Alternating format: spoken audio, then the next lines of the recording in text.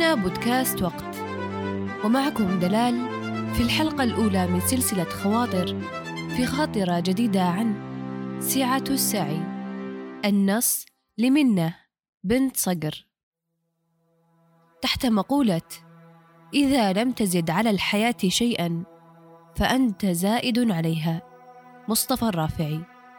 كيف يتم تفسيرها داخل عقل كل إنسان إذا كان كل فرد في هذه الحياة مختلف عن الآخر بأفكاره وطريقة إدراكه للأمور، مما يجعلنا نسأل أنفسنا: كيف أزد على الدنيا؟ وكيف أدرك أنني زائد فيها؟ يخيلنا الكبرياء أحيانا بأننا زدنا كثيرا، وأننا دائما منشغلون بصنع ما نحب، ونخوض تحديات كل منعطف ينتظرنا أو يحدد طريقة سيرنا. لا شك بأن السعي أبرز عامل ومحفز يجعلنا من الذين يزيدون ويضيفون في الحياة، لكن تغيب عنا مرات كثيرة لحظة الإدراك التي يجب أن نعي فيها حقيقة هذا السعي. سعي نافع أم سعي فقط من أجل الركض؟ توجهات السعي وقيمته أهم من السعي نفسه، حيث لا تحدث نتيجة ولا يتضح خط وصول إلا بسعي ذو قيمة وتوجه بين. يقول أبو العتاهية: كل له سعيه، والسعي مختلف، وكل نفس لها في سعيها شاء، لكل داء دواء عند عالمه، من لم يكن عالما لم يدر ما الداء.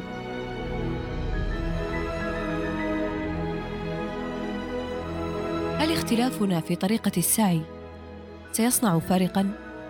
في سنواتنا الأولى كنا نظن بأن من الواجب علينا حتماً الركض مع الركب، وأن نبقى في جماعات بنفس الوجهة والاتجاه، لا نجتاز ولا ننحاز، إلى أن وصلت بنا الأيام للإدراك الذي صنعنا من جديد بأننا لسنا مذنبين إن لم نركض سوياً، لسنا سيئين إن خلفنا الركب، وأن عبارة خالف تعرف التي كانت تقال لنا بشكل دائم ومخيف ليست حقيقية.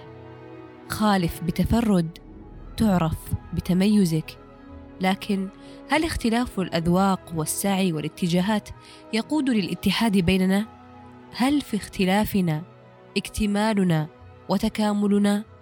ماذا لو كانت ذائقتنا موحدة؟ جميعنا ننساق لنفس النهج، اقتناءاتنا، طرقنا، توجهاتنا. الاختلاف الحل الوحيد لاجتماعنا وتوحدنا ولاتفاقنا بشكل صحي وسليم. لا خلاف في اختلاف، ولا شذوذ في انحياز، والسير مع القطيع ليس دائما منجٍ. أبدع أنا في أمر وتبدع أنت في آخر، نحمي الأرض من الملل والتكرار والسذاجة وبطء التقدم ورداءة الإنتاج وانحدار الإنجاز.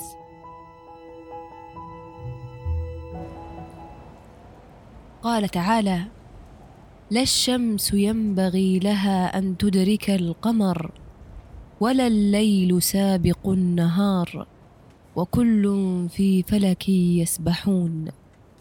بقدر ما تعمل وبقدر ما يعملون لن تدركهم ولن يدركوك.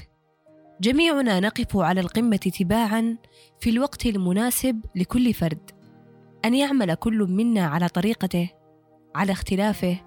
لا أحد يسبق أحد، لا أحد يأخذ دور أحد. اختلاف نجاحنا يجعلنا ننتظم حول القمة اتفاقا مع الكون ومع تركيبنا. الرسالة الأعمق: كلنا في كوكب واحد، نركض ونسعى خلف نجاحاتنا، لأن القمة لا تتسع للجميع في وقت واحد، إنما بانتظام، كانتظام تعاقب الليل والنهار والشمس والقمر. ليس بالضرورة أن نلتقي بنفس النقطة بنفس القمة. أنجح أنا بينما أنت تسعى، فتنجح أنت، وأعود أنا للسعي مجددا، وهكذا. بينما دائرة السعي متاحة للجميع، نسبح سعيا في أرضنا كما تسبح النجوم في المجرات، بشكل منظم وبنجاح مبهر. الاختلاف مطلوب بيننا لنكتمل، مطلوب بين الإخوة في المنزل ليحصل الاتفاق، وبين الطلاب في المدرسة ليحصل التفوق، بين العاملين والمنتجين ليحصل الإبداع، بين بلد وبلد، بين مدينة وأخرى. تسقط الكثير من الحضارات هيبتها بسبب اتباع الجماعات تماشيا مع الركب. نعبد ما كان يعبد آباؤنا. تكرار الأجيال يميت الإبداع ويخفي خلق الجديد. فكرة الاستنساخ مرعبة ومتعبة، واستمرار الحياة يتطلب تجديد. لكن متى تكون مستعداً للانطلاق في سعيك؟ تقيدنا أحياناً العادات والتقاليد، وأمور مفروضة وأخرى مرفوضة، تردد مستمر أو تسويف متكرر، خوف من التقدم واستقرار الوضع في منطقة الراحة، أو تشبث بالماضي. كيف نتخطى إذن لننطلق؟ يحتاج أمرك لحزم كاف وقوة تفكير وقرار شجاع فقط. أن تعي بأن أمامك خطوات لتصل، لم يكن العبور من خلالها سلسا، إلا أنه ممتع متعب.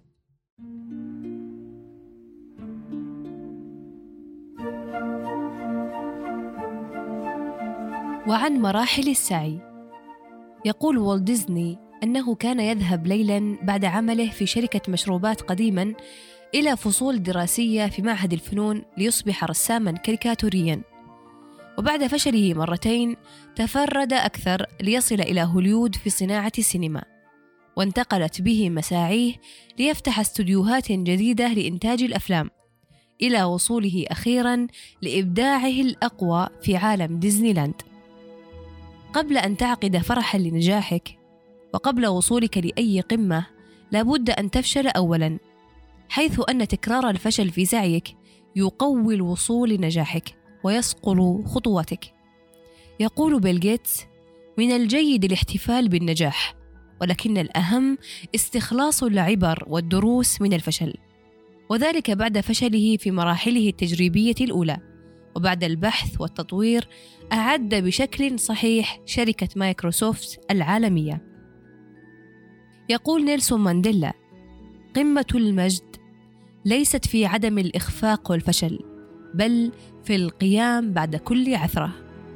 لن يكون طريق سعيك في توازن واحد، إنما صعوداً وهبوطاً، سهلاً ووعراً، مشرقاً ومظلماً، لكنك بالطبع ستصل. ويقول هيمرون: النجاح هو القيام بالأعمال العادية بطريقة غير عادية. وهنا يكمن مفهوم الاختلاف في السعي. لكل عقل منهج، ولكل فكر طريقاً، ولكل حي تجارب وقصة مختلفة.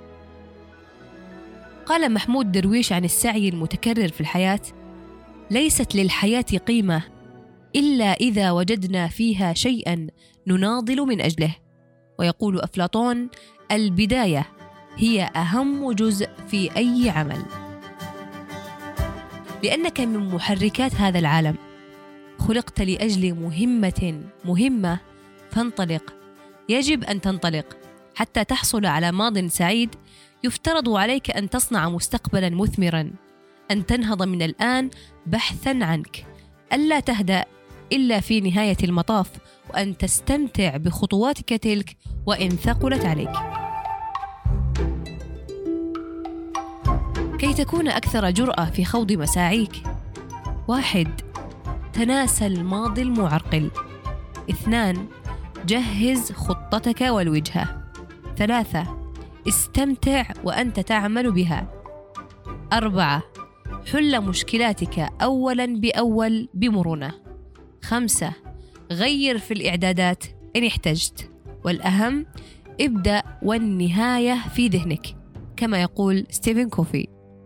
سيخطر في ذهنك تساؤلات لا تنتهي: هل سعينا بما يكفي لأن نصل؟ ما حقيقة الركض نحو النجاح؟ وما مفهوم الوصول للهدف؟ وهل علينا بذل المزيد من السعي لننجز في الأرض؟ قديما كان الإنجاز يقتصر في الحصول على الماء والطعام فقط. مع الخوض أكثر في الأيام، أصبح إدراك الإنسان أوسع، وأنه يحتاج أكثر من إنجاز يجريه، وأن أموراً عدة تحتاج الحصول عليها كاحتياج الماء والطعام تماماً. ما مهدت الأرض لنا إلا لنسعى لنيل المراد والمبتغى. أنت مكلف بالسير لا بالوصول، بالسعي لا بالنهاية، بالعمل لا بالثواب، بالمبادرة لا بالمردود، بالرضا لا بالكمال. ثم إن نجاح الآخرين قبلك لا يعني سقوطك، وأن تصل أولاً أو في الوقت المناسب أو متأخراً لا يهم. إنك تنافس نفسك.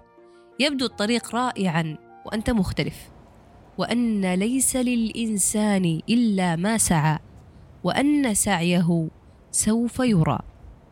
قد يخطر ببالك اعتقاد بأن الحياة من تسيرنا كيفما شاءت. من الساكن فينا، نحن أم الحياة؟ كل ما في الأمر أنك من ضمن أساسيات الحياة، والعالم يحتاجك. قرأت مقولة مرة جعلتني أؤمن أنني أحد مثيرات الحياة ومحركاتها. لك شيء في هذا العالم فقم.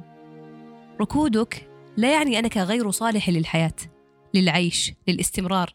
دائما ما يكون هناك فرص واسعة أمامك. تحرك. شغفك نحو الاتساع يدفعك للتحرك، يشعرك بأنك ليس خائر القوى كما يفعله السكون. إننا أداة مهمة في الكون، كالتربة الصالحة للزرع بكل أنواعه، كسحابة قثماء تدر ما بها لأجل من تحتها. من صنع من الركام بيتاً سيصنع من السكون حياة. من تحرك لأجل العالم سيتحرك العالم معه ولأجله. تأتي الأشياء إليك إذا أقدمت على اكتشافها. يسير معك الكوكب إذا آمنت أنك كائن فيه، والكائن لا يكون ساكن.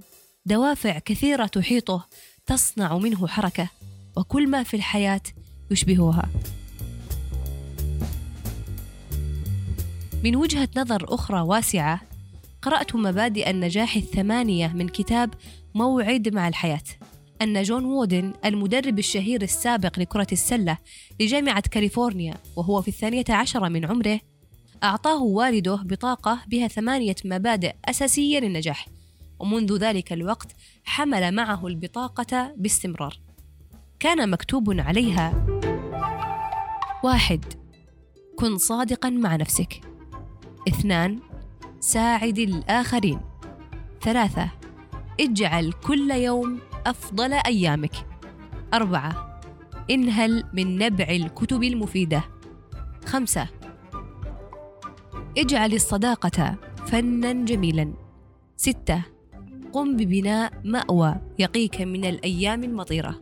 7. اسأل الله الهداية واشكره على نعمه كل يوم. 8. قد تبني منزلاً جميلاً ولكنه سينهار في النهاية. قد تبني حياة مهنية ناجحة ولكنها ستنتهي في يوم ما. وقد تدخر مبلغاً كبيراً من المال ولكنك لن تستطيع أخذه معك. وقد تكون صحتك ممتازة اليوم لكنها مع الوقت ستضعف.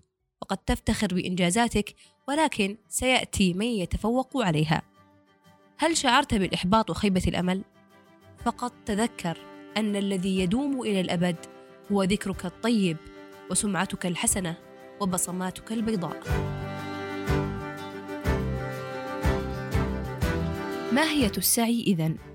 عرف العلماء السعي أنه حركة الإنسان في ظروفه الزمانية والمكانية لإصابة الرزق والراحة والجاه، وأن الحركة ناموس الحياة، والسعي ناموس للبقاء والارتقاء. وقد اتضح آنفاً أن الكائنات الحية تتنازع للبقاء، وعلى هذه القاعدة الثابتة يمشي الإنسان. فإن الناس يتسابقون في ميدان هذه الحياة إلى الرزق، فأقواهم أسبقهم إليه، وأكثرهم سعياً أرقاهم وأسعدهم حالاً. فلا مشاحة إذن أن بقاء الإنسان وارتقاءه يتوقفان على سعيه أولاً وعلى عمله ثانياً، لأن العمل خاتمة السعي. والشواهد على صحة هذا القول كثيرة، يراها الإنسان كل يوم في داره وسبيله وأينما كان. فلا يمكن إنكار أن الحداد إذا ترك الكور والمطرقة والسندان مات جوعاً، وأن المتمول لولا سعيه أو سعي مورثيه في جميع ثروته واهتمامه في الاحتفاظ بها لخطفته يد الفناء.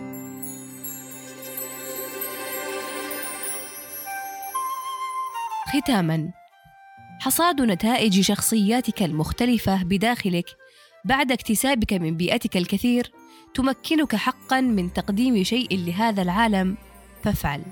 بعد أن توظفها في طريق واضح، بعد مرورك في سبل شتى استجمعت لديك دلالات وانفتاحات يصل أثرها مبلغه، سيتضح دورك الجلي هنا. ماذا قدمت؟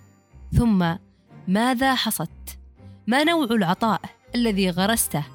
ما هي البذرة التي تنتسب إليك؟ ثم ما هي طريقة سقايتك لها؟ جهد بذلته وسعيت إليه أثمر وأينع واخضر. كل خيرات الأرض مسخرة لك بكرم. كل المخلوقات أنت مفضل عنها بعقلك وحسن تصويرك. لا ينبغي أن تقبع في غلس الحياة، وكل ما فيها خلق لأجلك. اسعى وغربل في نعيمها، لا تهن نفسك بالثبوط وأنت مكرم فيها. وهج أخير: وإنما الحياة اتجاهات مختلفة، بإمكانك الخوض في أكثرها، جميعها متصلة بإدراكك ووعيك ومدى تفكيرك وعمق تفسيرك، وفي الوقت نفسه مختلفة أيضاً، فكل اتجاه يضيف لعقلك وبدنك وروحك سطراً أو صفحة وربما كتاب. فعلى كثرة خوضك فيها يتفرع في ذهنك خرائط مذهلة من المعلومات والإمكانيات والتمكين الذي يؤهلك بأن تكون أوسع أكثر في طريقة عيشك. تذكر، الحياة واسعة، اتسع في سعيك.